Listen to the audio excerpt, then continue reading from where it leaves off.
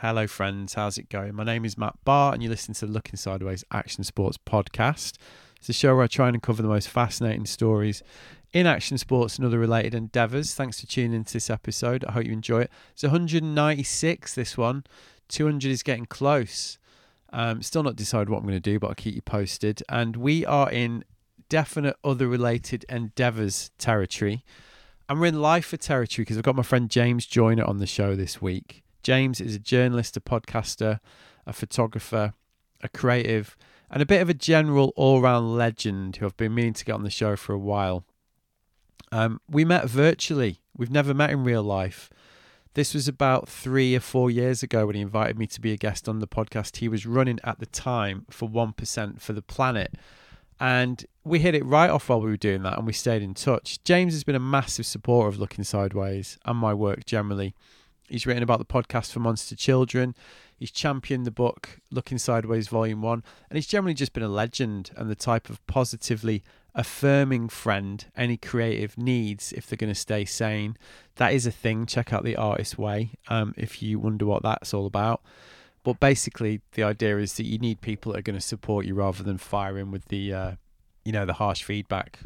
There's a time and a place for harsh feedback, obviously, but, equally there's a time and a place for affirming your friends when they're doing something creative. And James has definitely been doing that for me over the last 3 or 4 years. And he's also got a brilliant story himself. It's the type of circuitous path through life that'll be all too familiar to listeners of the podcast and readers of my newsletter. Like I say, he's a lifer extraordinaire, and he tells his tale, as you can hear, with real candour and humour. I don't mind saying I enjoyed this conversation immensely. It's always really fun for me when I can go into these without doing any preparation and just see what rambling direction the conversation takes. And this one definitely goes all over the place and is, if you ask me, all the better for it. So yeah, that's kind of it for the intro. I'm just going to crack on. Thanks to James for coming on the show and for being such a staunch supporter of Looking Sideways. Looking forward to finally meeting you when we make it over to California for round 2 in 2023, mate. In the meantime, here's me and James. Enjoy.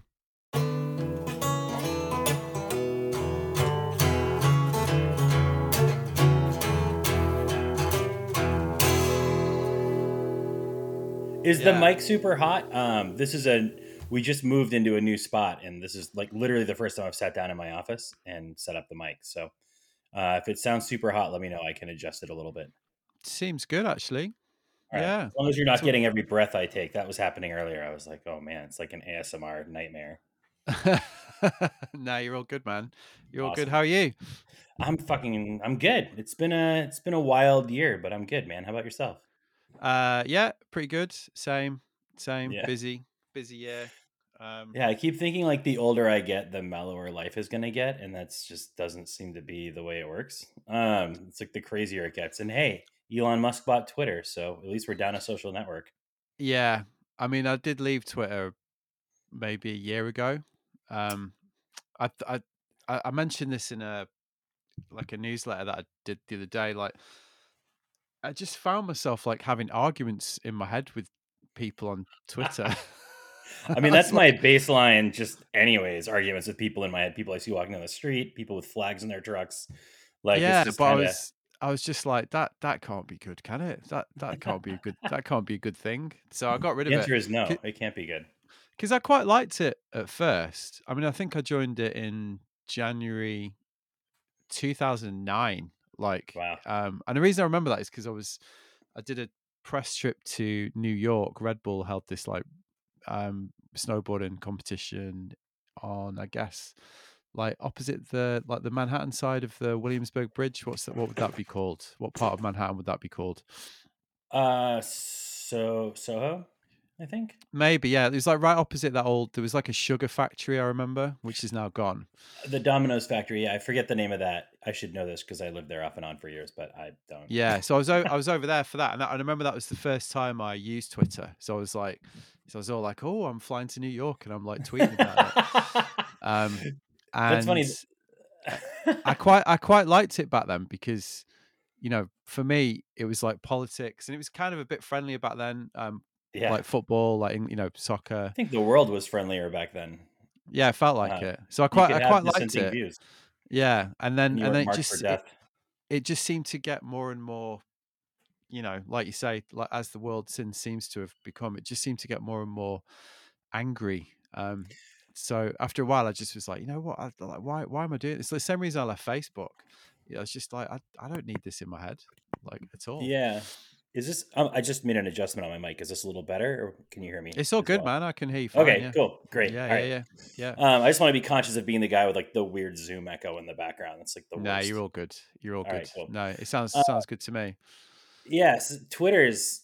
So I think I got on it. I don't even know when. I think I just like I think I just had some anniversary pop up on there, but I just never used it. And then during the Boston bombing, I covered that. I think for Esquire, and so I had been in Boston like until an hour before the bombing happened, and then drove back down to Cape Cod where I was living at the time. And that happened, and was like, oh shit. And that was the first time I ever used Twitter as like a tool. Like you could Right. look at real time, like you could kind of geofence, look at real time posts, and I was like, oh, this is really really useful and interesting, and did that. And then it was like something we had to have, in a career in journalism. You promote your stories through it. Like, if I remember correctly, at the Daily Beast we were like required to tweet a certain amount of like promotional things, which is I get. And then since leaving journalism, I just it's something that I go in every now and then, I think, just to make sure that like my internal rage meter is like at 10. um It's good for that. or yeah, or like, and it's funny, like I remember in like 2014 or 15, like journalist friends, like it was like a playground, right? Like you would see people post a story, people would hate on it, we'd all jump on that person. I remember thinking like this isn't a healthy behavior, and like this is just a creating a new baseline of terribleness. And that, I Yeah. mean, we saw how it was weaponized during the election, and now it's just a dumpster.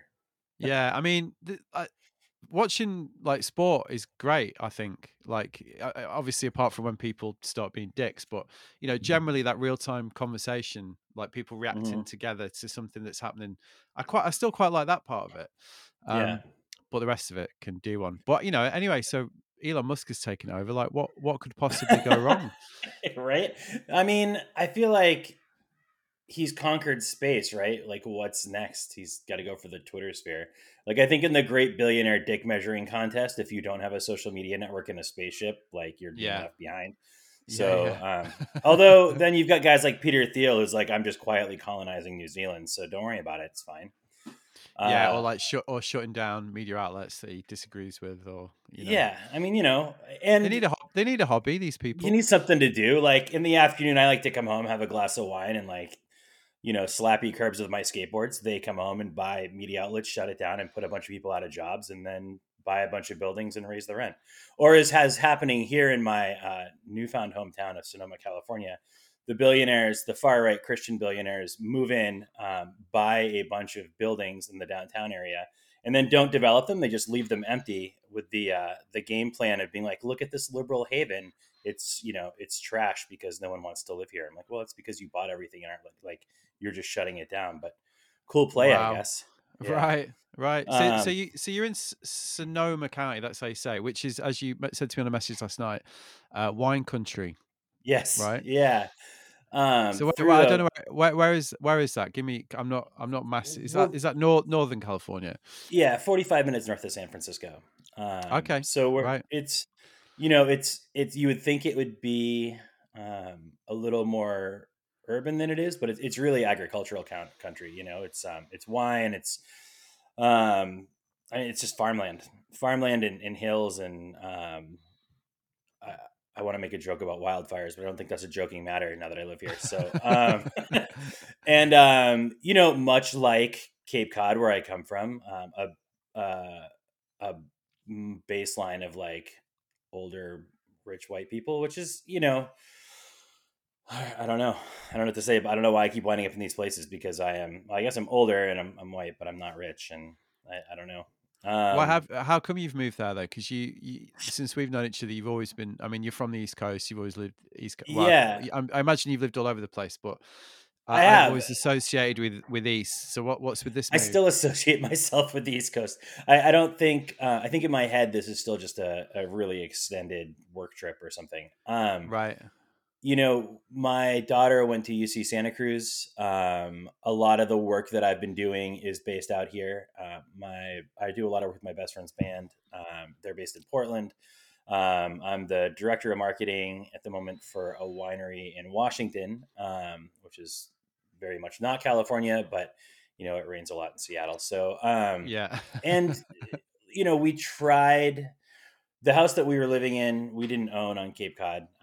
The COVID, like everywhere, for whatever reason, doubled the cost of homes in our neighborhood. Like there was this strange phenomenon where a house during COVID would get listed and it would sell for like double the asking price in cash. And it was just this like flight from the cities, and everyone wanting to Yeah. move to these Happened over here as vacationers. well. Yeah, and so the dream of owning a home went from like, yeah, probably, maybe someday to fuck, I guess not, and the world doesn't need another van lifer. So we were looking to be on the West Coast for a little bit, just to spread our wings and be close to our daughter and be close to some of the work that's out here. And a friend had a place in Santa Rosa that became available. And finding a place on the internet, sight unseen, is very complicated. There's a lot of scammers in the Craigslist world, and this just seemed easy, so we did it and moved there. We were there for 6 months, and then just got a spot in Sonoma, which is it's beautiful. I'm looking out at grapes in a palm tree, which is very surreal. But I do think, in my heart, I identify as an East Coaster, and I don't think anyone would be surprised to learn that my return is imminent. Like, Really? it's definitely. Oh yeah, I mean, California is wonderful, and the people here are amazing. Like everything about it is fantastic. But I think when you grow up somewhere like New England, it's in your blood. Like you can't help it. I'm Yeah. very much, for everything that's good and bad about it. Like I am very much of that place, and Cape Cod in particular. So it's, well, I have my frustrations with it culturally from time to time, as you do anywhere, and I'm sure it does with me. Um, it's hard to imagine, growing old somewhere else. So, Yeah. um, Like how, like over here, you kind of have the idea of the sort of cultural differences between the East and West Coast, and it being a bit of a thing. And just as an aside, I discovered the phrase "flyover country" recently, which absolutely fascinated me. I was like, I the just came trigger word, across. I think now. I was like, that is so. That's pretty derogatory, and It's derogatory, but have you ever driven across the country in the United States? no, but that's what I mean. Uh, It's like it's kind of perfect, but also derogatory. So it refers, if I'm right, like to the bit in between the west and the east coast, right? It's just like the bits you yeah, fly over. and it, That it that can be a derogatory term. My wife is from Rhinelander, Wisconsin. So like I have a love for the middle of this country. yeah, I also definitely have used that term, but as someone who, because of the nature of what I do, literally drives cross country a few times a year. yeah. There are times in the middle of Nebraska where there's just nothing in any direction. And when I say nothing in any direction, I mean you are staring at, just, especially at night, it's just dark with a yellow line and there's nothing. You're like, Yeah, fuck, I wish I'd flown over this country, you know? yeah. Um, It's kind of but phrase that you just think must symbolize like the liberal elite, like the Oh, snarky liberal elite. 100%. Yeah, yeah. And that's, I try to be conscious of using that. I think in today's society, we all try to be hyper conscious of what we say, either because people don't want to get canceled or just because you're not an asshole. And Yeah. we're learning to not be assholes, and it's a curve. But um it is, I've definitely said it, and it definitely probably sounds very liberal elite of me, but I also have a deep love I thought for it was the I center of thought the it's country. I thought it's hilarious. I was like, was Yeah. what a phrase that is.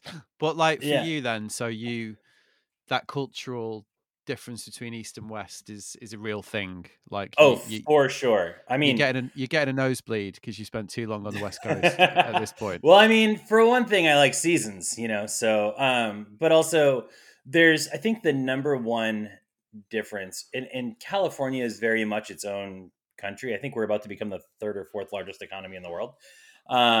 California is its own universe, right? So you almost can't, if you say West Coast, people assume you mean California. Like Oregon and Washington are kind of their own vibe.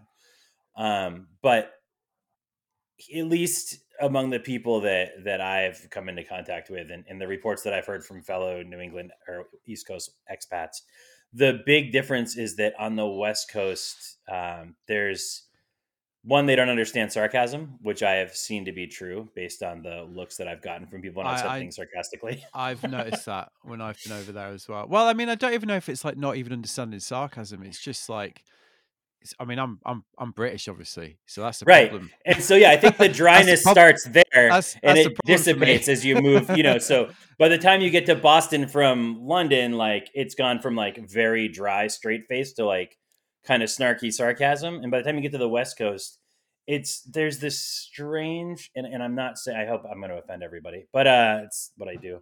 I don't mean to. The West Coast has this, it's known for a level of plastic niceness, like faux niceness, which at a certain level is nice. At least people are being congenial to each other in a world where they're just not always. But or maybe fake niceness is the wrong word. I'm gonna go with, I I mean, think, I was going to use the word earnestness, like earnestness. Yeah, you I or think like, East or because Coast.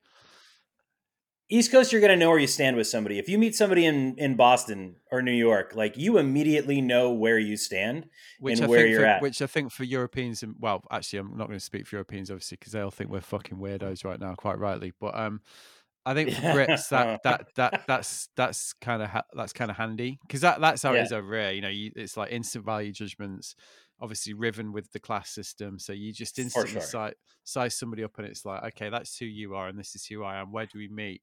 But I Yeah, think friends that I know that have moved to California, they really struggle with that side of it, like yeah. because like you're talking about, it's just socially, it can be quite impenetrable. It can be quite like, if you remove those reference points that we're talking about, and there's just this sheen of like, whatever you want to call it, like I think you said faux politeness, I said earnestness, that thing that we're talking about, Yeah. like it's quite disorientating, I think. And You I've realize that in often the comments here. Sorry, go ahead. I didn't mean to well, interrupt. I Go was just going to say, like, I've just often thought, like, could I actually live here? I don't know if I could really. ahead. It's a question I ask myself every day. I was gonna say, I realized that in the comments of this podcast, we're gonna get crucified for being like, maybe we're just polite and you guys are a couple of jerks, and that's entirely possible. I have long accepted that I'm probably a jerk, but Got called a jerk yesterday. to your face, No, online. nah, it doesn't count. No, but I was a bit like, it's a fair point, to be honest. I mean, Kind of was hey getting a bit of a man, dick. I'm 47 years old. I definitely am capable of owning it at this point. I can be a dick. I don't mean to be. Yeah, a quote I really liked do you know Charles Frazier? Do you know that writer? Did Cold Mountain? Know that Oh book? yeah, yep. Yeah, I read another one of his called Verena recently, and there's a line in it which I really liked, which was something like, "As you get older, you stop pretending to not be the person you've always been." Something like that. Anyway, I'm paraphrasing, and Yeah. I was like, "Yeah, that that That's so, I that's think you just happening." run out of energy to do it. You're like, oh my God. I look at Yeah, what, because you spend your 20s like projecting, don't you? yeah. An idea of who you want to be, and then Yeah. and after that, it's like, because I remember, like, I've got I think I spent my friends. 20s being a piece of shit, but yeah, sorry, go on. Well, I've got friends who, like, you know, a friend I interviewed the other day for this podcast, a guy called Chris, who, like, we always really admired as like how like himself that he was, and I had quite a few friends like that. I think we've all got friends like that. And looking back, I think that's kind of what it was like. He's just always unapologetically been himself, and never made any attempt to, hide I think that. Which it is admirable, isn't it? Really. I think we all have those friends. And if you look back to like the way you were as a teenager or like in your 20s, I think those people that were capable of doing that are the ones that we all flock to, you know? Yeah, I totally agree. Yeah, they And were the even leaders. culturally, like in music or skateboarding or snowboarding or mountain biking, like any of those people who are just I mean, look at Mark Gonzalez. That guy's Yeah, never been anything but Mark Gonzalez, and he's the fucking king. So, yeah, yeah. um, Authenticity, I believe they call it. yeah, I believe they Yeah, do. And yeah, now, before it was a marketing, I mean, it was probably a marketing buzzword then, but before we were all so blatantly test subjects of our own marketing campaigns. I think, or we were all our own brands. Is that what we've become? It's, Apparently. it's funny. I want to hate on that, and part of me is also like, well, it's how I make a living. So, Yeah. it's interesting. And I wonder now if it's possible. I wonder what that culture is like now as a teenager, or a person in their early 20s, if there is that like authentic weirdo or authentic person that everyone kind of gravitates to, is just doing their own thing. And I wonder if it's possible to be that person and still exist on social media. Well, there's actually like a very interesting test case of that in Britain right now. Have you ever heard of a guy called Francis Bourgeois? So I have, but I can't place why. so he's like he's a fully fledged celebrity now. Like in like he's got TV shows, and he was like a guy. He's a train spotter. Do you know what a train spotter is? I saw Is the that movie. well? So train. I can't believe this is where this podcast is going. So train I can. spotting is like is a I mean, the reason I asked if you knew what it was is because it's a very I would always imagine a very British thing, and it's basically men who go and like look at trains and like trains in England and Like as they Britain, go by? yeah, and like That's and amazing. trains in the UK are not sexy. You know, it's not like it's not I don't know if like you've seen.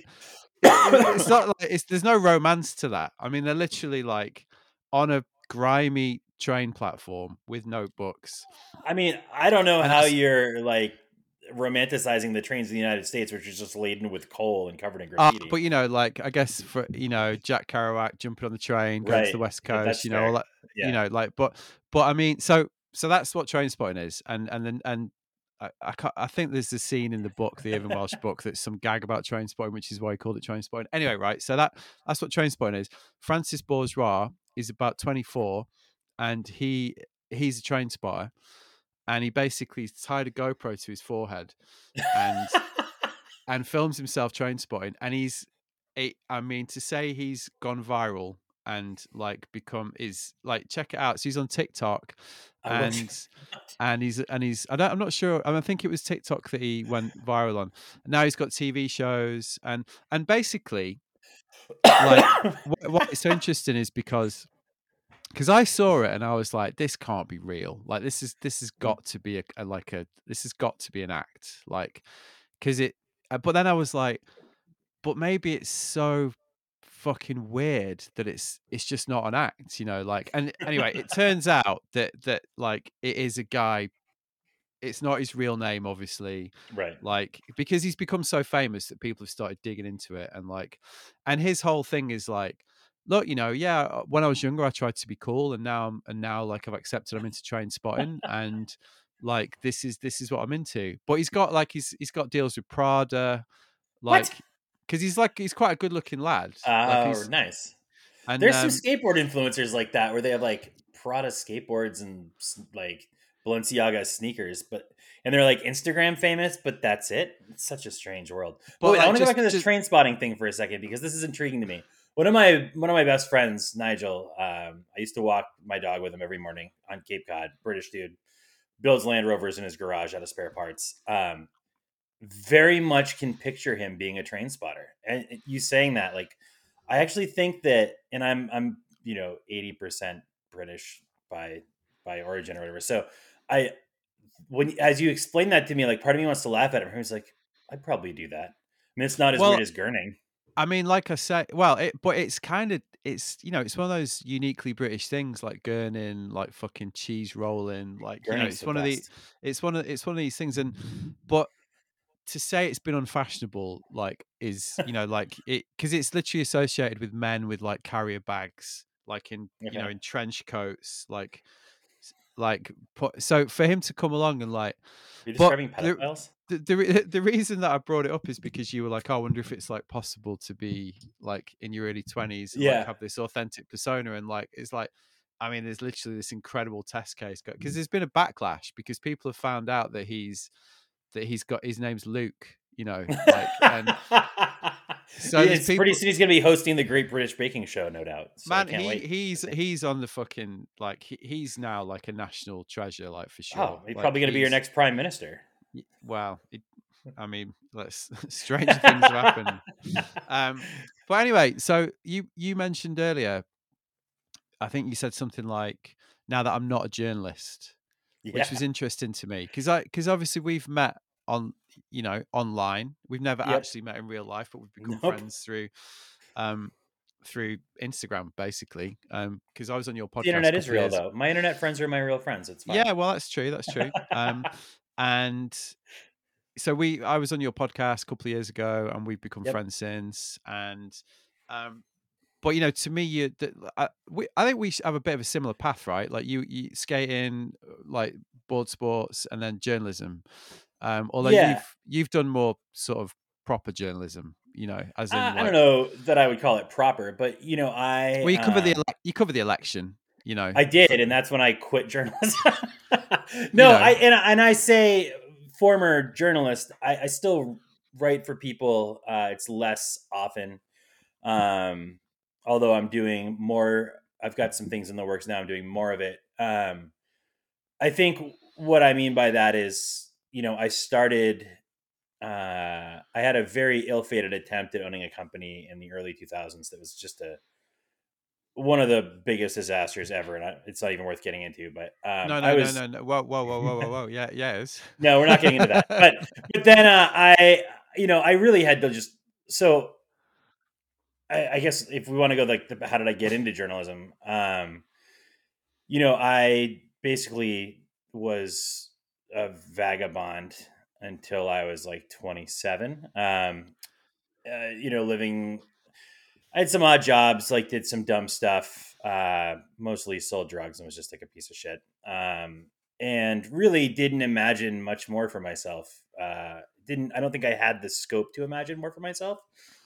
And then, but like always, I skateboarded and mountain biked, and I always drew, and I made some money selling artwork, and I've always written since I was a kid. And then I met my wife at a bus station in Eugene, Oregon at 3 o'clock in the morning. I got off to smoke a cigarette, and she had just dropped someone off and bummed one off me, which is a great, I think they call it a meet cute in the province of the yoke. yeah, Um, and we went on a road trip together, and fast forward a year, and we had a kid. And I was like, well, it's time to figure out how to at least like hold a job, which I yeah, did. But I had a rough time for the first 5 years or so separating, the ethos of a of a drug dealing vagabond, I guess, which is a romanticized way of saying kind of a scumbag, from how to be a member of a society that I never really thought I'd be a member of. And it is what it is. Did a lot of things that I'm probably not proud of, some intentionally, some not. And then, I think there's an interesting perspective that a lot of young people who aren't on a traditional trajectory struggle with, which is a feeling of you don't really think about the future at all. It's all about whatever is right in front of you. And maybe that's very much like a Generation X thing, which I'm, squarely in the center of. yeah, me too. It's, yeah, it's kind of like and for myself, I think I selfishly relegated that nihilism with an intense selfishness, and self mythology. But through the long run, Also, sorry to interrupt you, but also like a very Gen X kind of yeah, trait, right? 100%. Yeah, You yeah. know, like I like was just to sort of stop on that point though, like that, because I'm sorry, I've totally interrupted you, but I'm just interested. go So, for it. like you're like how much of that was you sort of mythologizing your own existence? Do you know what I mean? Like in the kind of Gen X way, does your because there was a bit of that, wasn't there? There was like For sure. like it was very much like culture, counterculture. Like if you think back to Yep. like how influenced Gen X was by the 60s, which is such a fascinating thing to me now that I look at it from distance. Like we did sort of take our role models from that dropping, that 60s sort of dropping out, like being Absolutely. anti-establishment, like being counterculture. Well, even the When movies like Heathers and all, drugstore, those were, I just thought yeah. of Drugstore Cowboy when you were My talking there, brother and I used to joke that we would wear, we used to wear trench coats to high school in a time when you could do that without being, but that whatever. was so that But what I'm getting at though. So how yeah, much of yeah, that was 100%. how much of that was that? I would say a great deal of it. I was a nerdy kid who was into like Dungeons and Dragons. My brother got me into skateboarding at 13, but also like I read a lot. I was that super dorky kid who was reading at like a college level in fifth grade and just like obsessively consumed books. I still read a lot, but back then it was like an obsession. We didn't have a TV growing up. Didn't have video games until my sophomore year in high school. So like that was kind of what I was into. I made zines without really knowing that they were zines at the time, and I just read obsessively everything I could get my hands on. So I think because of being in my own head so much, you can't help but self mythologize there, and we lacked finding pieces of counterculture, and this has been talked to death and romanticized to death, like we would get a Thrasher magazine or a Maximum Rock and Roll, which is like a U.S. punk rock magazine that you could get at like Walden Books, which is also now gone, or Borders or whatever. And that was like finding, a diamond in the middle of a pile of sawdust. You were like, you couldn't go online because it didn't exist, like, or not in a way that was functional and accessible to the everyday person. Like you couldn't just go on and be like, now I'm an expert in this subculture. You had to like get all these bits and pieces, and you had to like, even like going to shows in Boston, there were like gatekeepers that you had to get through, and I it's not a pity party story. I just was never like cool enough to really make it past those gatekeepers. So I think Yeah. that caused like a reverse, like mythologizing effect where like you build yourself up more and more in your own mind.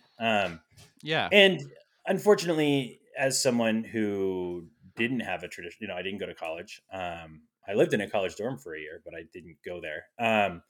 I drew influence from the people around me on how to be a human, and unfortunately most of the people around me at that age were like straight up junkies. So Yeah. Right. while I was never a drug addict, I definitely took a lot of my like early life lessons and like learning curve to adapting to life from those people, which Yeah. You gave it a good go.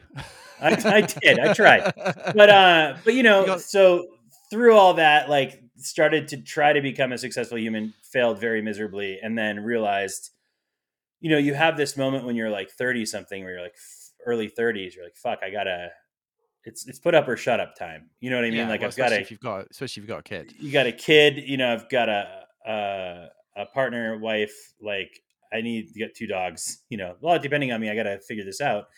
And so I realized that, well, I'm a good salesman. I didn't want to sell things, legally or otherwise. So I convinced the editor in chief of a local newspaper on Cape Cod to launch an alt weekly style paper and let me run it. I still to this day don't know how the hell I did that or why he agreed to let this random dude who walked into his office and said, you should start a separate news. Like, don't know how it happened, but it did.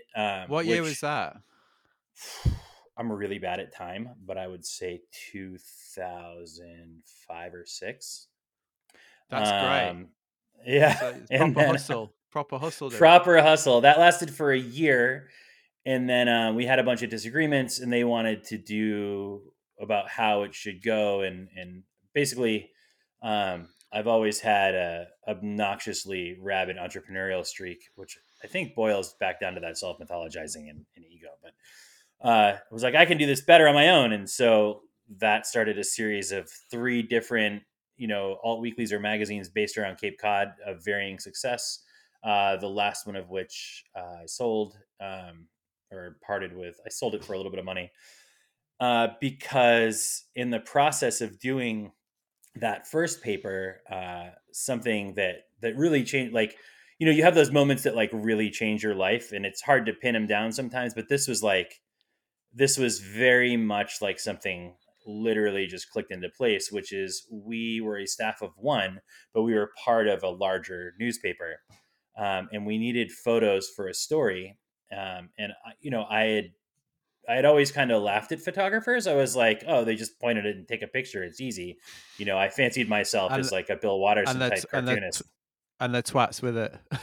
Yeah, 100%. Like, just never it was never something that even remotely interested me. Any Um, photographers listening, you know I'm right.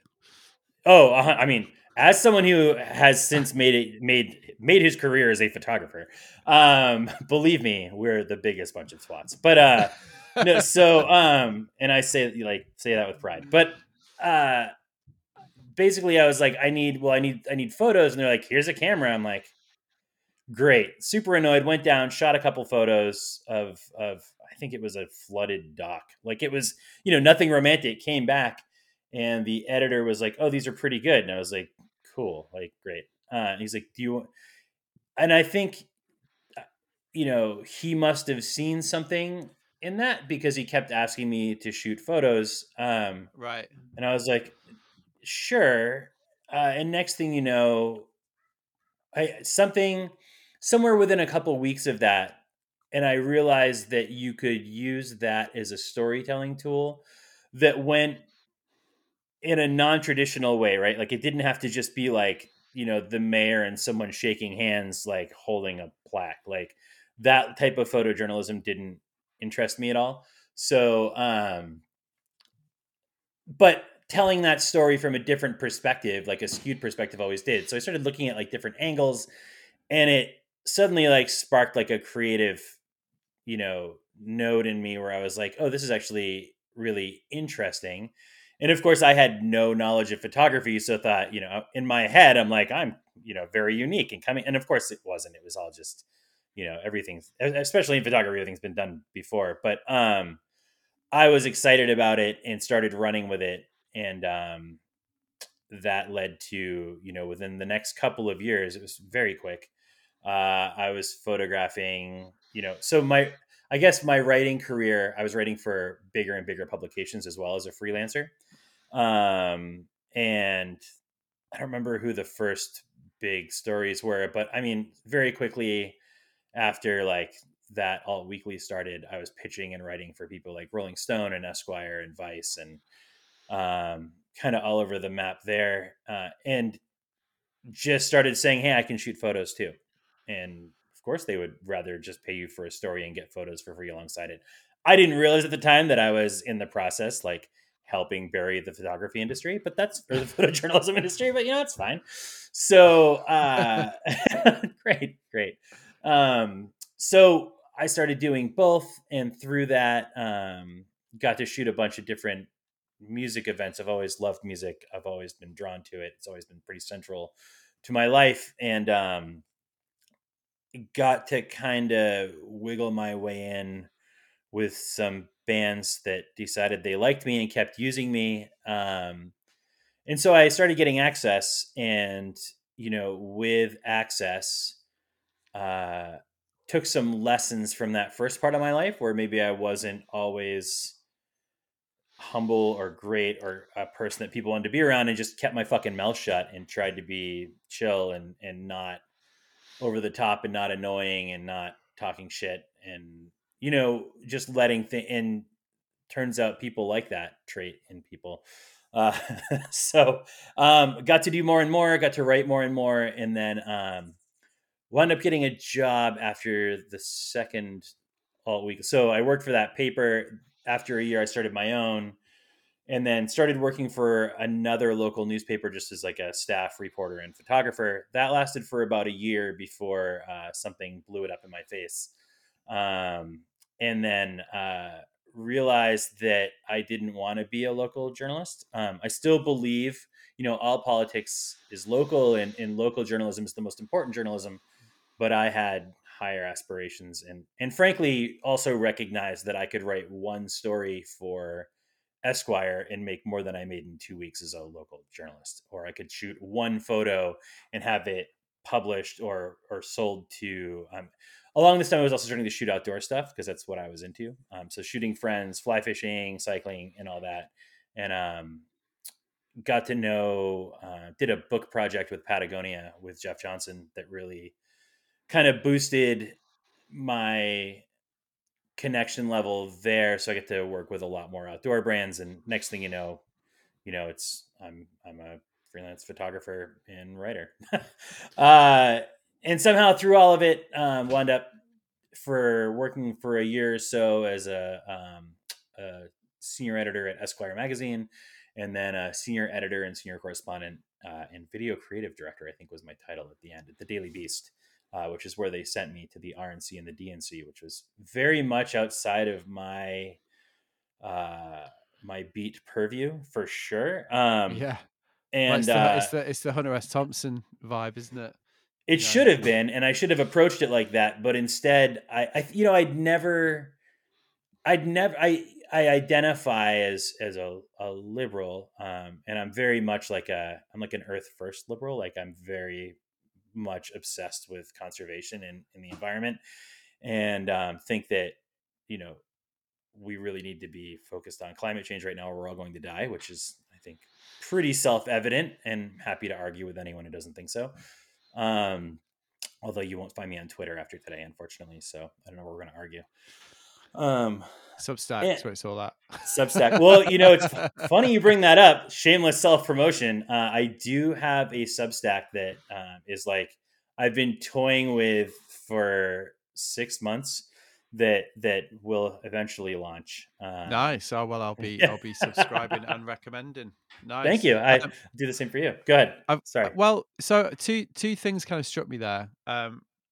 So I'll maybe ask this in two parts. First part is you said something like, "I've always been good at sales," like, and that was part of like the self mythologizing things. But like that whole story that you just told, clearly you're quite good at selling yourself because you've Yeah. got you mentioned the guy that you persuaded to start the paper. You mentioned like, and what, like, the story that you told is kind of similar to mine in not literally, but insofar as like seeing opportunities, like following little threads, forging relationships, kind of realizing opportunities are out there and thinking about how you can, like, and that is, those are all necessary things for like the freelance life at the end of the day, aren't Yeah. they? Whatever you do, Yep. like anyone. And but you clearly don't lack confidence like in that part of it, like this.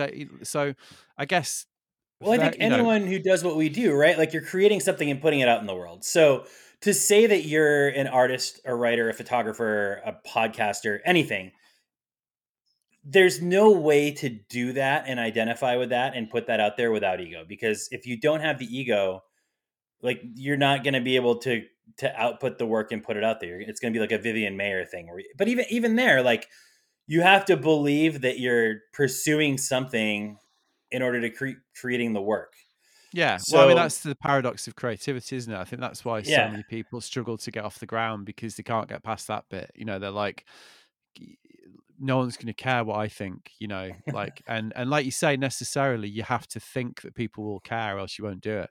And yeah. if you're an Or at introvert, least or believe enough in it that you believe that yeah. and if There's you definitely and if it doesn't come naturally to you, for example, if you're an introvert or whatever, or like you're not comfortable talking about yourself, that bit's really hard. Like, yeah. and you got to find a way of doing it. And because I remember like a friend of mine sort of saying to me, like, wow, you're on social media. I don't know, like something like that. Like, and I was a bit like, well, it's kind of part of the deal, like you have to, selling it is as much a part of it as making it, and if you don't, 100%. if you don't get on board with that, like, don't wonder why you're not getting anywhere with it, because like, and that might be fine, maybe you don't give a fuck, maybe you're just going to do stuff for your own, but it's very necessary. But in your case, that is intriguing that you said that's part of the self mythologizing thing, because it almost suggests like you kind of told yourself you could do it. Like, what's going on there? Well, I think you reach a point where it's like I know enough of myself to know that I'm not you know gonna be happy holding down like a normal job. It's just not. It's I'm the poster child for unmedicated ADHD, and I'm restless and fidgety and I'm not the kind of person, and God bless the people who are, who can sit and do the same thing over and over again. Or it's Yeah. just not. It's not for me. I need to keep moving, and you know, I've always had that restlessness, and it doesn't curtail well, and it doesn't lead to a good pattern of behavior. So, I think when your back is against the wall and you have no other choices, you kind of like fake it till you make it, and I do think that's a big part of it. And you mentioned selling myself, and I think that I am good at that, but that's harkens back to a youth of reading a bunch of stories and loving stories, and then also, quite frankly, telling stories about myself, that may or may not be true, in an attempt to get the cool people to like me, or to get into a certain situation, which isn't laudable for sure, but at a certain point, I think I had enough of a moment of clarity to recognize that I had the power of being able to tell stories and a love of stories, and just thought like, okay, I can either figure out how to use this power for good and make it work for me, and hopefully make it work in a way that betters the world around me, and maybe makes up for some of the dumb shit that I've done in my life. Or I can become a person who just like pushes widgets back and forth for the rest of his life, drinks himself to death, and is probably dead by 45. So I'm Yeah, that 47, and thank God it's makes working out. makes total sense. Like I completely understand that, because I think when you're younger, God, I fucking cringe when I think back to some of the situations that you're talking about. But you just do it when you're a kid, don't you? You know, Yeah. like Oh, and like you said, like you learn, I don't think I you know even started learning till I was 32. But yes, go ahead. but you Sorry. said, oh, I kind of realized that people, it's better sometimes, it's better to be quiet and like and observe than be the, and I'd be that's lying like if I that. didn't say I don't still struggle with that. But Well, yes, it's it's an essential life lesson, isn't it? The biggest 100%. ass brays the loudest and all that. I am very loud. Wait, what are we saying? What are you saying about myself here? Oh, I gotta um, go. Bad connection. but the other thing I was going to say is that struck me when you were talking about your career is, it sounds like you're quite good at finding mentors, like, or finding people Yeah, that can give you opportunities. Is that fair comment? I think so.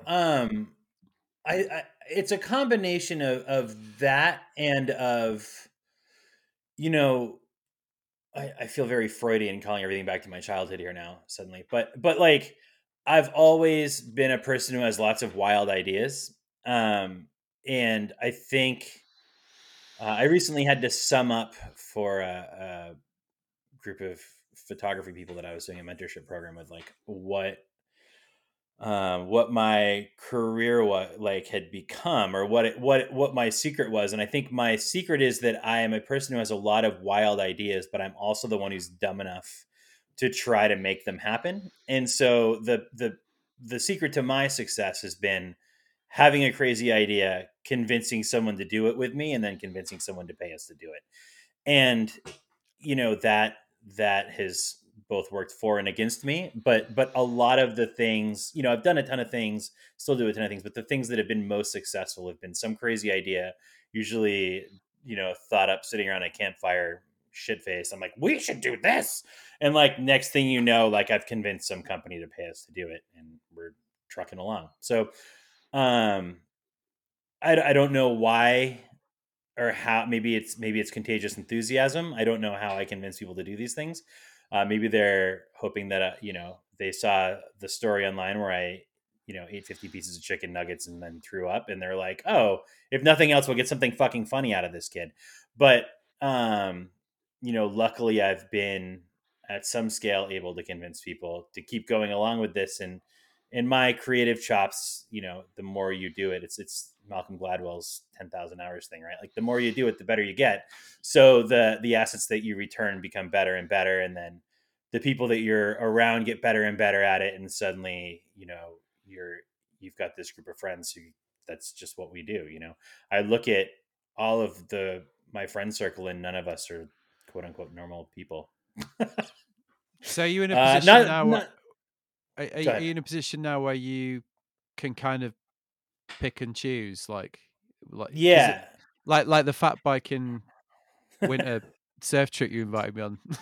Yeah, Where you you were should have like, come. That was I know great. I couldn't do it. I was away at the time, and you were like, "So what we're going to do is we're going to go fat biking in like the East Coast in the winter and go surfing, and In it'll be Maine. snowy Yeah. and it'll be Yeah, really cold, but it'll be really fun." I was like, "Fuck, that sounds pretty fucking that was a mental." rad trip. That was so I about thought we were gonna kill Jeff Johnson on that one. He looked there's some pictures where he looks really cold. But so yeah, I had a bunch of friends from California come out during one of the coldest stretches on record, a polar vortex, I believe they called it, to ride fat bikes and surf. And it was on beaches, and it was pretty rad. It was Jeff Johnson, Anna Gadauskas, uh, Eddie Donnellan, and James Nixon, and it was a lot of fun. And Nick Lavecchia met us partway through, and it was a lot of fun. It wound up being a thing for Specialized, showcasing their fat bikes, and then it was a feature in. I want to say it was Monster Children did a story, but then we also did something because I'm super slutty. We also I shot a lot of it on film, so we did a whole thing with Kodak with it. And that's for anyone out there looking to have a creative career. I think the number one thing to know is just build a Rolodex of like-minded companies and people that and that you get along with, that you share ideas with, and that you share passions and excitements and ethoses with, because there is that handful of brands that I just consistently work with. I'm not working with 25 different clothing brands or 15 different bike brands all over the place. And certainly there's a place for that, but it's the way it works best for me is to develop, these long-term relations, like creative relationships. And that's, I think that's the most important thing. Don't look at every project as just like a one and done. You want to keep building on those projects, and that's how you get to bigger and better things. Well, it's a long game as well, isn't it? Hundred percent. Those relationships just take years, don't they? They And do. it starts pretty local, as you've described, and then you'll start doing more things, and it'll expand, but it does take a while, Yeah. doesn't it? It's yeah, and we've reached. So we talked a lot about, or a little bit about, the RNC and the DNC. That was 2015. That was the first coming of Trump, and I So realized very for my British listeners, that's the Republican National Congress and the Democratic National Congress, which is basically like convention. the Yeah, it's convention. Sorry, but that's like when the they speeches come announced their out. official candidate. So Yeah, yeah, here in the U.S., like the like spring of an election cycle. as partisan as it gets. Let's put it that way. Oh yeah, I mean the RNC was in Cleveland, Ohio, and I drove there. It was 12 hours or some stupid. It was insane to drive there, but I did. And as you pull in, there's anti-abortion posters everywhere, open carry campaigns, and I'm just like, what the fuck is happening? It was like an Alex Jones wet dream. It was truly terrible, and I was just like, I don't. This is crazy, and I've always been, like I said, I've always been a super liberal dude, pretty far lefty, and environment is very important to me. But I don't think that I had ever been politicized as heavily as I was during that election, and I think a lot of that comes from seeing how in an actual newsroom setting, because the Daily Beast is very much a real news place, seeing how the news is made, seeing how those conversations happen that form what becomes a story, seeing how headlines are done, but then also being there, with the security clearance or whatever, to be backstage at the RNC and kind of see how all of that happens. And then at the DNC a couple weeks later, realizing that is, quite frankly, not much better. I mean, I was there, and they had Josh Fox and Bernie Sanders basically locked away so that they wouldn't cause any trouble. And it was just this crazy fucking. I was like, I don't even know how to explain it. It was like Rocky Horror Picture Show in a way. Like, it was just over the top, campy craziness, and and I think that was a moment, like a breaking point for me, where I realized like maybe none of these people, and on any side, I think I was just feeling disheartened, and kind Yeah. of like I don't know who the good guys are. And I think it since became clear that that our system here in the United States is very broken. But I didn't want to feel like I was contributing to that brokenness, and I also felt I was surrounded at the time by fucking amazing journalists like Olivia Nuzzi and Aslan Subasang and like just Ben Collins, who's my editor and now is an NBC correspondent, like just like truly world class journalists, and realized that my little shtick of like eating chicken McNuggets or defending cargo shorts or like, going on the road with Modest Mouse, like that didn't matter in that moment, and that I wasn't capable, you know, just a very real recognition that I was not capable of stepping up and operating at the level that they were at. Yeah. Not only was I, it's not even that I wasn't capable of it; it's that I didn't want to. I Yeah. didn't have the heart for it. I didn't have You the don't want to central join that nervous system for it. circus by the I sounds of didn't it. want to join this circus, but they're doing noble work. I mean, the role of the journalist in today's society is more important than it's ever been and more maligned than I think it's ever been. And I just didn't have I just didn't have the balls, quite frankly. And so, I wanted to do environmental stories and did a few, and then really just I think that I just left the Daily Beast and kind of didn't know what I wanted to do, but I knew that I wanted to do something to better the world. Like I said, I feel as though I did a bunch of stupid, shitty things in my youth, and one, I owe it to the world, and two, I owe it to my daughter, to try to make the world a better place. And so I started trying to make sure that everything I did had an environmental bent to it, and was already I'm not sure if I was a member or like was already doing things with 1% for the planet.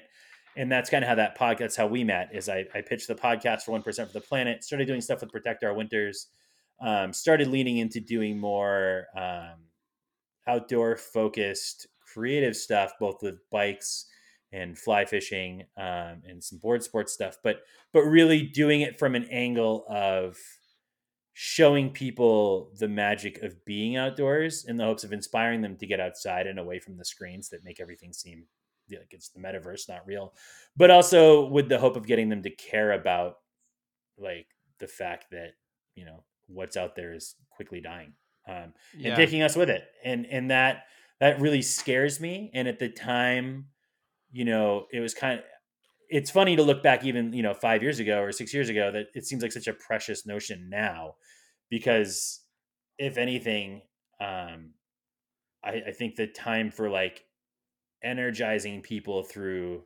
pretty pictures and stories is quickly coming to an end, and it needs to be more of a clarion call of like I was we're gonna. I fucked. mean, I was gonna make the point. You could almost the comparison that you drew with yourself and the people in the political world that you were like, well, I'm dabbling, and they're actually doing serious work. Like, I mean, you could kind of make the same argument from the in the conservation environmental sort of 100%. realm, right? There's like there's it's it's quite serious. I mean, we're talking about. Yeah, it's I put mean, up or shut up time. yeah, 100%. exactly. Like yesterday, the report came out, I think, from the UN. It's like actually we're almost at the irreversible point. Blah blah. We all know this. Like, but yeah, it can't. The Do you problem feel is we like don't all do you know feel this. like it feels though like it feels like your career has put bluntly is getting you're getting more serious. Like Yeah, you're feeling like you need to use your platform for I like think I'm learning. as effectively as you can. And also, final point, you've mentioned a few times like perceived mistakes of your youth that are obviously, I'm sounding like a therapist here, but like they're I obvious mean, they're what is a obviously podcast if it's not therapy? but they're obviously, that's obviously something that you want to you know atone for somehow, because you mentioned it a few times now. You've kind of said Yeah, like, well, it weighs, but also I don't think there's a way to look at the scope of my life and career without acknowledging all that. But also, I do think it's funny. I do think I get more and more serious about it. And, maybe that's just the course of a life, right? Like you build this foundation of a career and you get better and better at it. And you move if you're in insurance, you become an upper manager, or if you're a barista, you own a coffee shop or run a coffee shop. Like, I don't know. So in this non-traditional career that I have, or that you have, or that we have, like, what is the end goal of that? Like, we're not going to retire and get a gold watch and just go sit on our asses anymore, because the world's fucking on fire. So, I do feel as though I've forged a skill set, a storytelling skill set, and a series of connections and a platform. And my day job at the moment, I'm the director of marketing for a winery.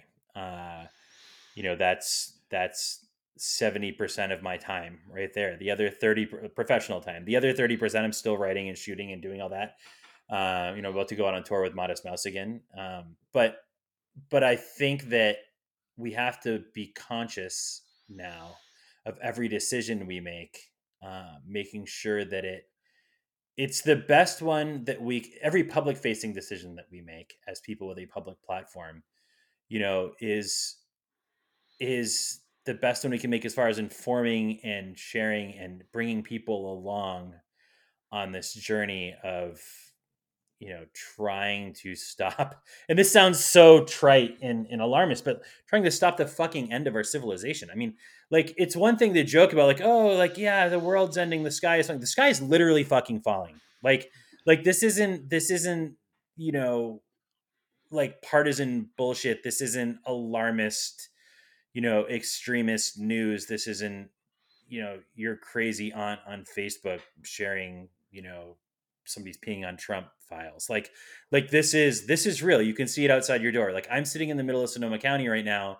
and I can see a fucking scorched mountaintop from where I'm sitting, from where wildfires almost hit the town. Like it's real. And if you can't recognize how real it is, then either your head's up your ass, or you've got something to gain from it, which is the case with most of these people. You look at, like, in Oregon right now, they're about to potentially elect their first Republican governor in a long time.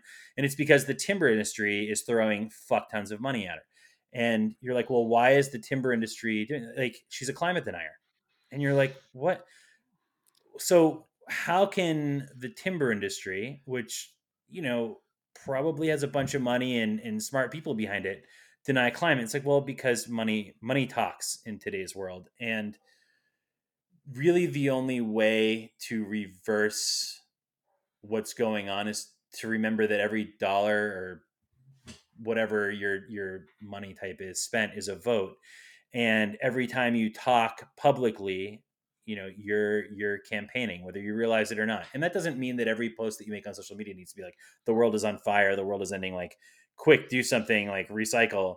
But you need to be crafting a narrative that is, I feel, I need to be crafting a narrative that inspires people to give a shit and wake up and look around, and not be snowed by the partisan and the capitalistic, dogma that's being pushed on everyone. That really is, whichever side of the aisle you're on, is just blinders. You're just being kept in a state of constant frothiness, so that you don't have that moment of clarity to recognize, like, the fucking house is on fire, and you can't get out, so you should hurry up to put it out. I'm Yeah. babbling at this point. No, you're not babbling at all. I mean, I was just trying to think about. I mean, yeah, it, we're not very good as a species of acting until it's very, very late in the day, though, are we? Do you know what I mean? No, Like, it's we're very good at self mythologizing, and believing in things that we can't tangibly prove, but also disavowing the uncomfortable things that are right in front of us, that are very real. yeah. I mean, And I'm sure. you look at Go ahead. COVID, and like, when no one really knew what it was, Yeah. and like, the world was pretty focused on that. Like, early on, when it was like, well, we really don't know what this thing is, and we don't know how serious it is.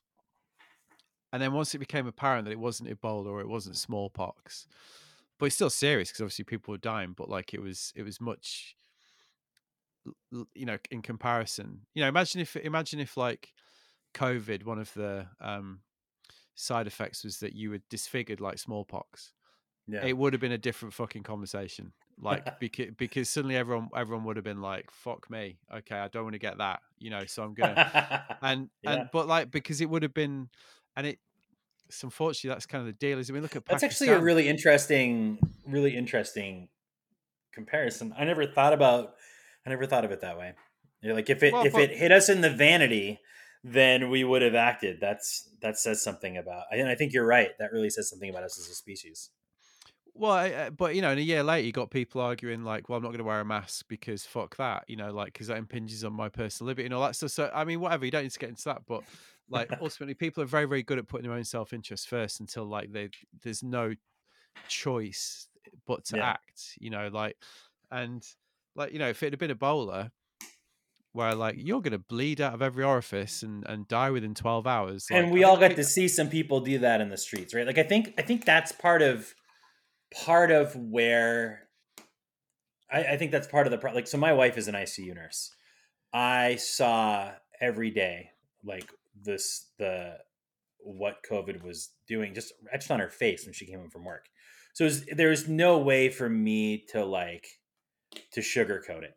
You know what I mean? It wasn't just something that was happening on the news, yeah. and it hadn't been hygienized or and we're so as a person who tells visual stories, I can say like we're so used to shocking images that the image of a pile of people covered in sheets on board, you know, a military transport vehicle outside of New York or whatever, like of people who've died from COVID, like it's not, it's shocking for a second and then you just kind of go on with your day. And I think some of that is our brain's own way of making it okay to get through the day, right? So if we actually had to reckon with all of the horrors that are happening in the world, and because of technology we're all confronted with every little thing that happens everywhere all the time, like the minute it happens, for us to look at that onslaught of horror and sadness and then like go get a fucking latte and like your brain has to be able to compartmentalize that. And I think we've just become browbeaten and programmed to the point where we're desensitized, our brains are desensitizing any horror that comes along, because it comes down to like the same thing with partisan, like everyone in the United States right now, like this country is a mess and it's very divided.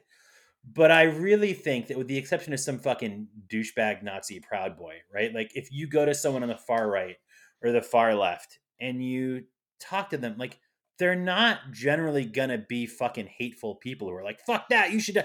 Everyone, nobody doesn't want everyone to be okay, right? But we get whipped into this frenzy of fear where our lizard brain is like, I have to be okay first. My subset has to be okay first. My community, whatever, community you mentally align with, like, has to be okay first. And I think that's what is being weaponized against us at the moment, because I think that at our core, most people, and I have to believe most people are not fucking terrible fascist pieces of shit, right? Like they're governed by a desire for them to be okay, for their loved ones to be okay, and then they want everyone to be okay. No one wants someone to suffer. And if they do, they're a fucking psychopath. Like that's just it.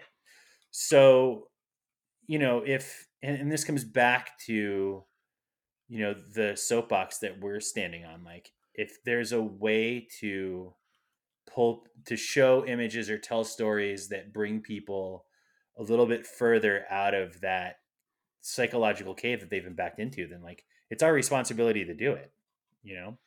And I'm not saying I know the perfect way to do that, because if I did, I'd be doing it.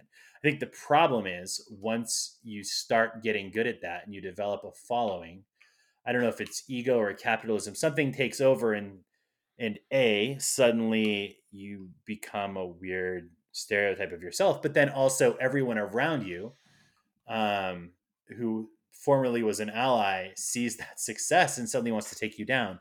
And I haven't personally experienced that, but I mean, you had a photographer guest on recently who's, got a few million Instagram followers, and people, when that success first started happening for that dude, Oh yeah, because people, he's a friend of yours, Chris, right? We can Chris say Burkhardt, yeah, I mean, we can he's a say we friend. can, we can say his Yeah. name. I mean, I wouldn't say that we're really close friends, but But I consider him a friend. I've known him for yeah, years. We've yeah. done some stuff together. You've moved We've in similar we've circles, right? we definitely move in similar circles. I really like Chris. I think he's a hard worker. I mean, his hustle makes me feel like a tortoise. Oh, it's just incredible. same, And same. and his talent is incredible, both at sales and at photography. Yeah, And he built that out of nothing. But it's interesting, and I'm probably guilty of this on some level because everyone loves to talk shit. Like, when his success was really taking off and he got his first million Instagram followers, there was a lot of, instead of applause for his success, like even in our little, like, admittedly, like, whatever, like, lefty self-congratulatory niche, people started hating on him. And it comes down to this weird clickiness and this weird, like, sense of, like, high school cool guy, where everyone wants everyone to succeed until they succeed too much, and then they want to tear them down. And I have to give Chris props, because a lot of people, when they hit that level of success, it goes to their head. And I don't know, maybe it has gone to his head. I haven't talked to him in a while, but he seems real on point to me. And it seems like he's really trying to use that platform in a positive way. More so than a lot of other people from our world who've achieved that level of success. And I I think that's mean, incredibly commendable. the hustle, like you say, because a lot of friends say to me like, God, you do so much stuff and like blah blah blah, and then I've met, like, I've been looking up to interview like a lot of high achievers on this. David Carr, it kind of reminded me of, like, I said this in the intro, like David Carson. He sort of reminded me of. He reminded me a bit of Stacey Peralta, like just the, Yeah. just the drive, Dude, Burkhardt hustles more in one day than I do in 5 years. It is fucking incredible. Well, we did our thing in Stockholm, Yep. like, Yeah, I heard it. It's good. and then like we went for dinner. It was a Sunday. Me and Owen were like, cool, let's go and have a beer, like. He doesn't and he drink. and he was um like basically like, okay, well, I got a call with my media house, I've got a call with all my staff, like, Yeah. and it was just like, but he also gave a really good explanation of how he kind of mitigates that as well, like, so. But yeah, I was the same. I mean, even on a bike, like impressed, should I say, with as a that. fellow cyclist and a fellow bike packer, even on a bike, that dude excels. He's like, I'm like, we're gonna go right across Vermont. He's like, I'm gonna go circumnavigate fucking Iceland. You're like, cool. Like, Well, it's amazing. the day we did the thing, he'd done like a 200K bike race the day before, like Yeah, to test he's to superhuman. Shout out yeah, Chris Burkhardt for sure. yeah. But back to the um I mean, we're talking about human nature, aren't we? We We're sure talking are. we're I talking mean, about, like, and that, so to bring it back to what you're talking about, like, how can you make a dent in that with your work? Like, how can you, because you obviously know, you're driven to, clearly, to sort of compelled to sort of use your skill set and platform to try and affect this conversation. But well, I mean, and maybe that's ego, right? Like, because it would be, I mean, the easy move here would be to take my fairly cushy marketing job at a winery, do that, and then like sell prints on the side and live a very comfortable existence. But that, you know, maybe it's the ADHD. Like, I'm just never really content for long, and also do feel a real responsibility, maybe as a father, and seeing my daughter and her generation, and my friends and their kids, like, to not to just try to make the world not die, not burn. It's really, it's an all hands on deck moment.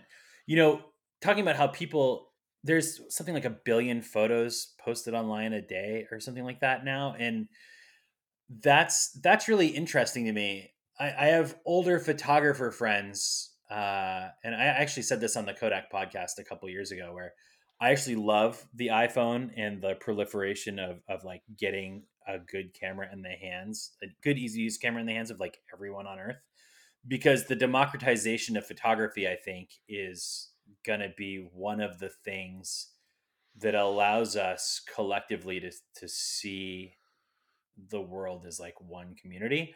And that removal of gatekeepers and gatekeeping, like the removal of like needing this arcane knowledge to like to share your visual image or your visual vision, you know what I'm trying to say.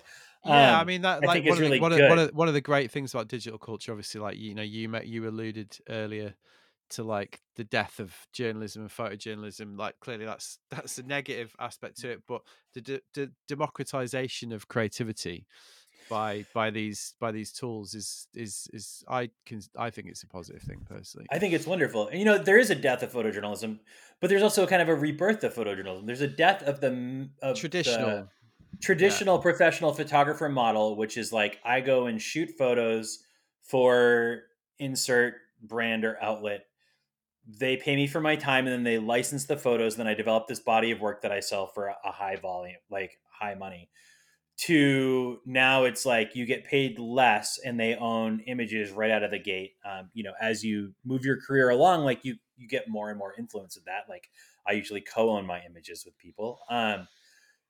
But I think that might be ruining some careers or some people's perspective of a career, but it's also opening up the world in a lot of ways to, you know, there could be some kid in a third world country right now with an iPhone 6 who like found that thing. It's not even connected to the internet, but he's using it to take photos, who never would have had the fucking chance to show his photography.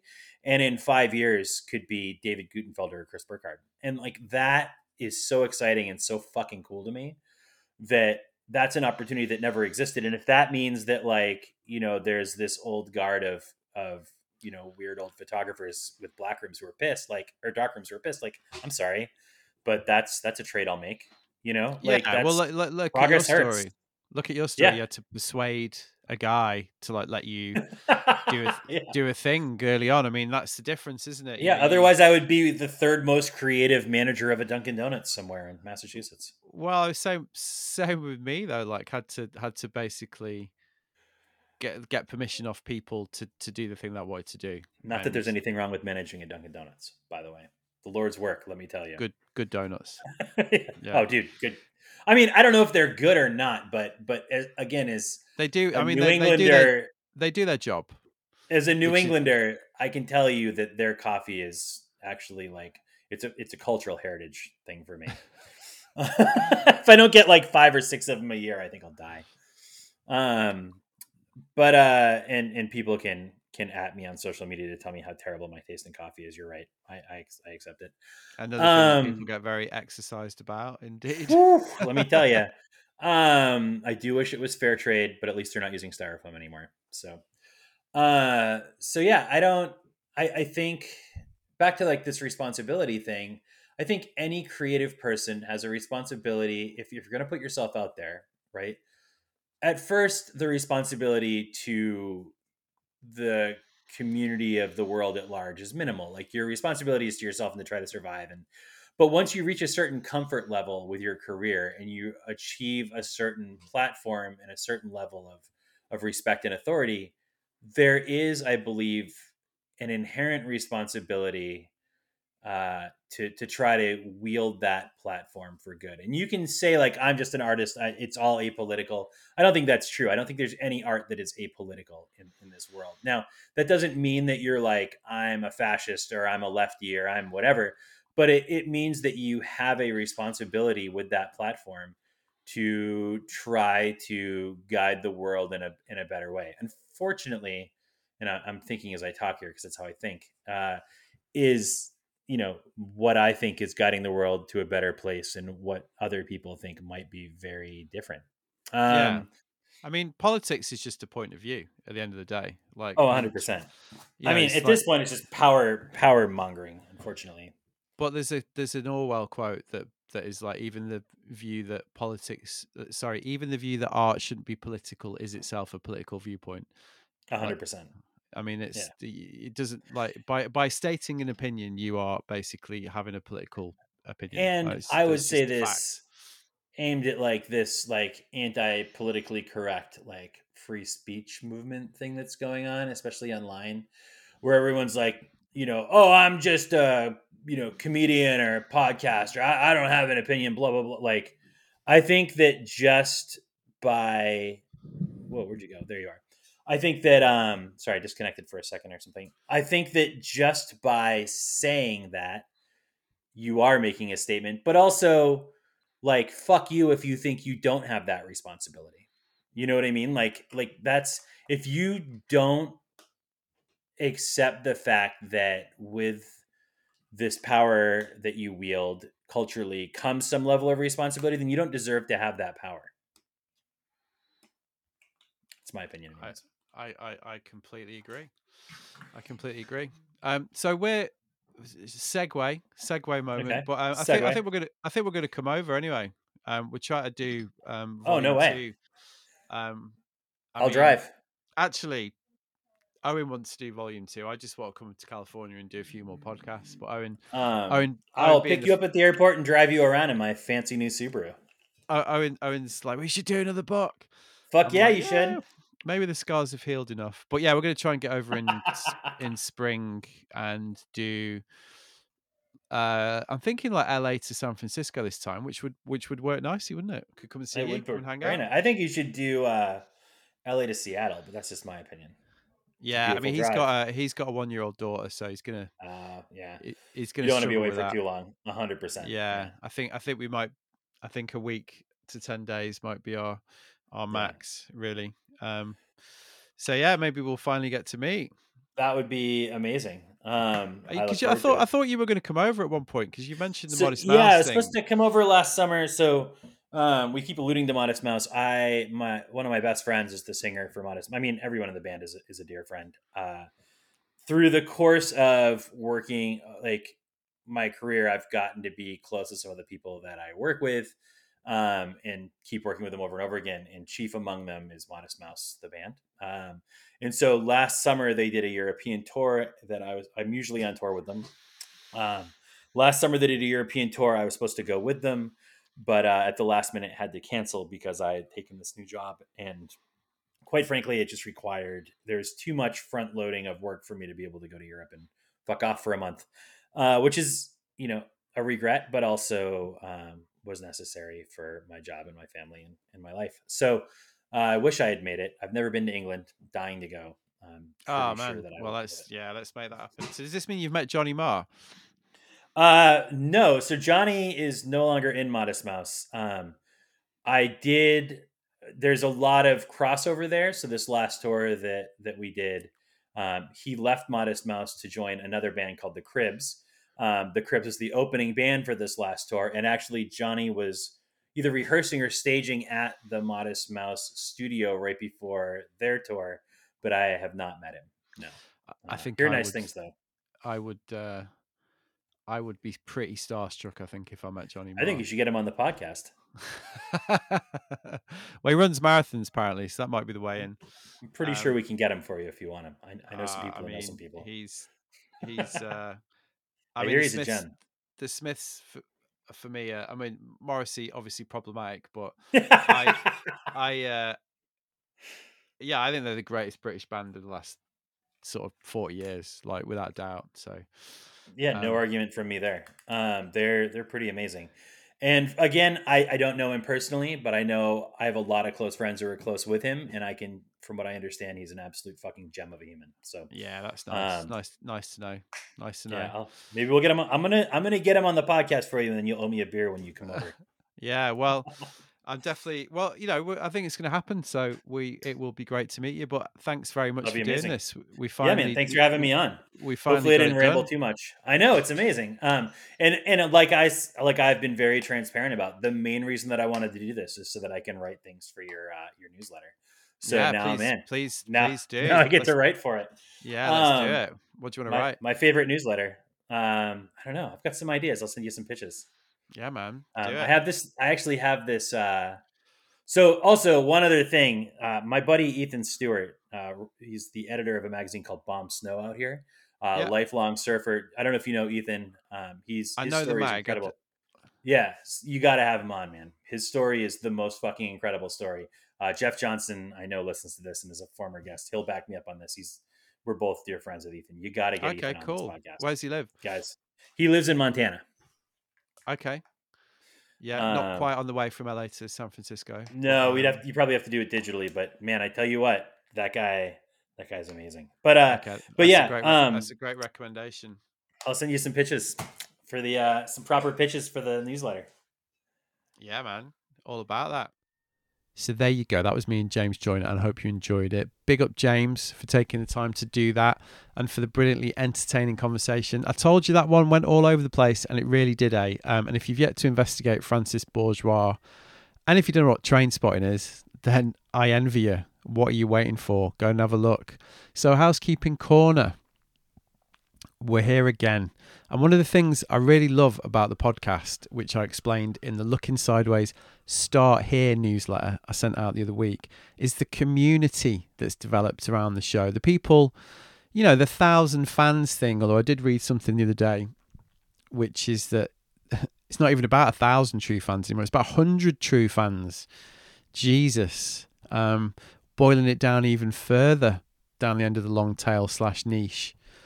Anyway, I'm talking about the people that are listening to this, the people that humour me when I say thank fuck they've gone, that cheerlead the show, that share it, that generally get on about. Maybe they bought the book, maybe they put the money where the mouth is and enabled me to keep it free and ad free. And I do appreciate it. I mean, I know my take on this thing isn't for everybody, as I'm reminded fairly frequently on Instagram.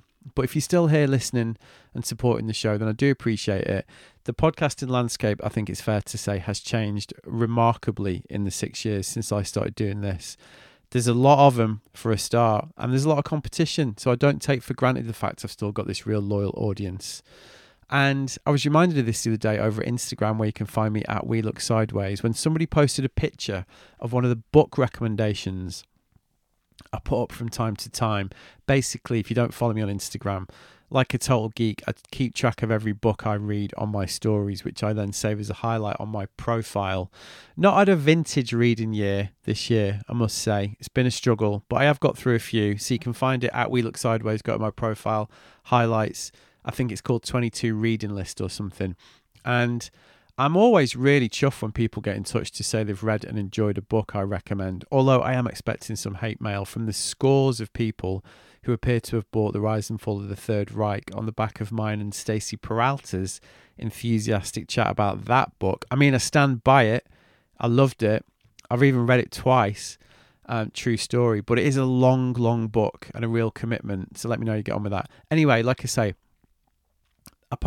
I saw this thing that someone had tagged me in, so I reshared it on my stories, and I said something like, I should really start a book club where people can discuss this type of thing. And the response to that was, may I say, unexpected. Seems like there's a bit of an interest in such a thing. And I'm guessing if you're the type of Looking Sideways diehard who's still listening at this point, then that might also be you. So book club, I mean, how to do it differently and interestingly is the challenge. And at the minute, I'm thinking it could be a good idea to do it as an add-on to the paid subscriptions that I'm going to be setting up pretty soon. Well, I mean, I am going to set it up and it'll be done through Substack. But what I'm trying to work out at the minute is what you get if you sign up. I mean, I sort of was headhunted. I mean, that's overstating it, but I was asked to go on this Substack course this summer. It's like, you're one of our up-and-coming writers. Please come and do this course. I mean, what I say about Substack, obviously I talk about it quite a lot. And they are fucking good at marketing. And one of the, what they do is they've essentially targeted famous writers. There's a lot of them on there now. Like, for example, they just started posting George Orwell's Down and Out in Paris and London and made a big brouhaha about that. But, they got a lot of quite well-known journalists and writers to get on there. And they're obviously paying them to kind of hype it up. And they do, and then there's degrees to that. And one of the things that they do is this thing called Substack Grow. And I got invited to go on that. And basically what they try to do is encourage you to turn on paid subscriptions because that's how they get the money. They do it in a nice way. They do it in a, an elegant way, as you might expect from Substack. Well, that's kind of what they're doing. But I mean, I'm going to be honest, it is of some interest to me, this, because as regular listeners to know, my ongoing battle with ways of monetizing this thing is a long-running theme of the podcast. And I'm currently thinking, to get back to the point, that I might turn on paid subscriptions on here. And one of the things somebody said on Substack Grow, because everyone was talking about, well, how do you make it worthwhile? And somebody that had turned on paid subscriptions is like, I don't even really do anything. Basically, I just do the same thing. And what I realized is people, they just want a way of supporting what you do if they're into it. And a couple of quid a month is seen as like quite a decent investment from people. So, but I still think you gotta give people more than that personally. So I'm kind of at the minute mulling over what I should include. I'm thinking like exclusive episodes. Do I put Housekeeping Corner behind the paywall? Do I do live chats between me and guests that are only available to subscribers? Do I do competitions that are only available to subscribers? Blah, blah, blah. And is this an interesting idea? It could be. But anyway, if you've got any ideas on how to make a book club interesting, or this thing I'm talking about with paid subscriptions, let me know. I'd love to hear about it. You can leave a comment on the Substack page, lookingsideways.substack.com, or over at Instagram at We Look Sideways. And let's have a chat. All right, that's it for this week. It's Sunday afternoon here. The clock's just changed, and that Sunday evening ennui is kicking in. I'm sure you all know what I'm on about. The Sunday night fear. So I might take the dog for a walk and go for a sneaky pint. Have a great week, and I'll see you next time. Nice one.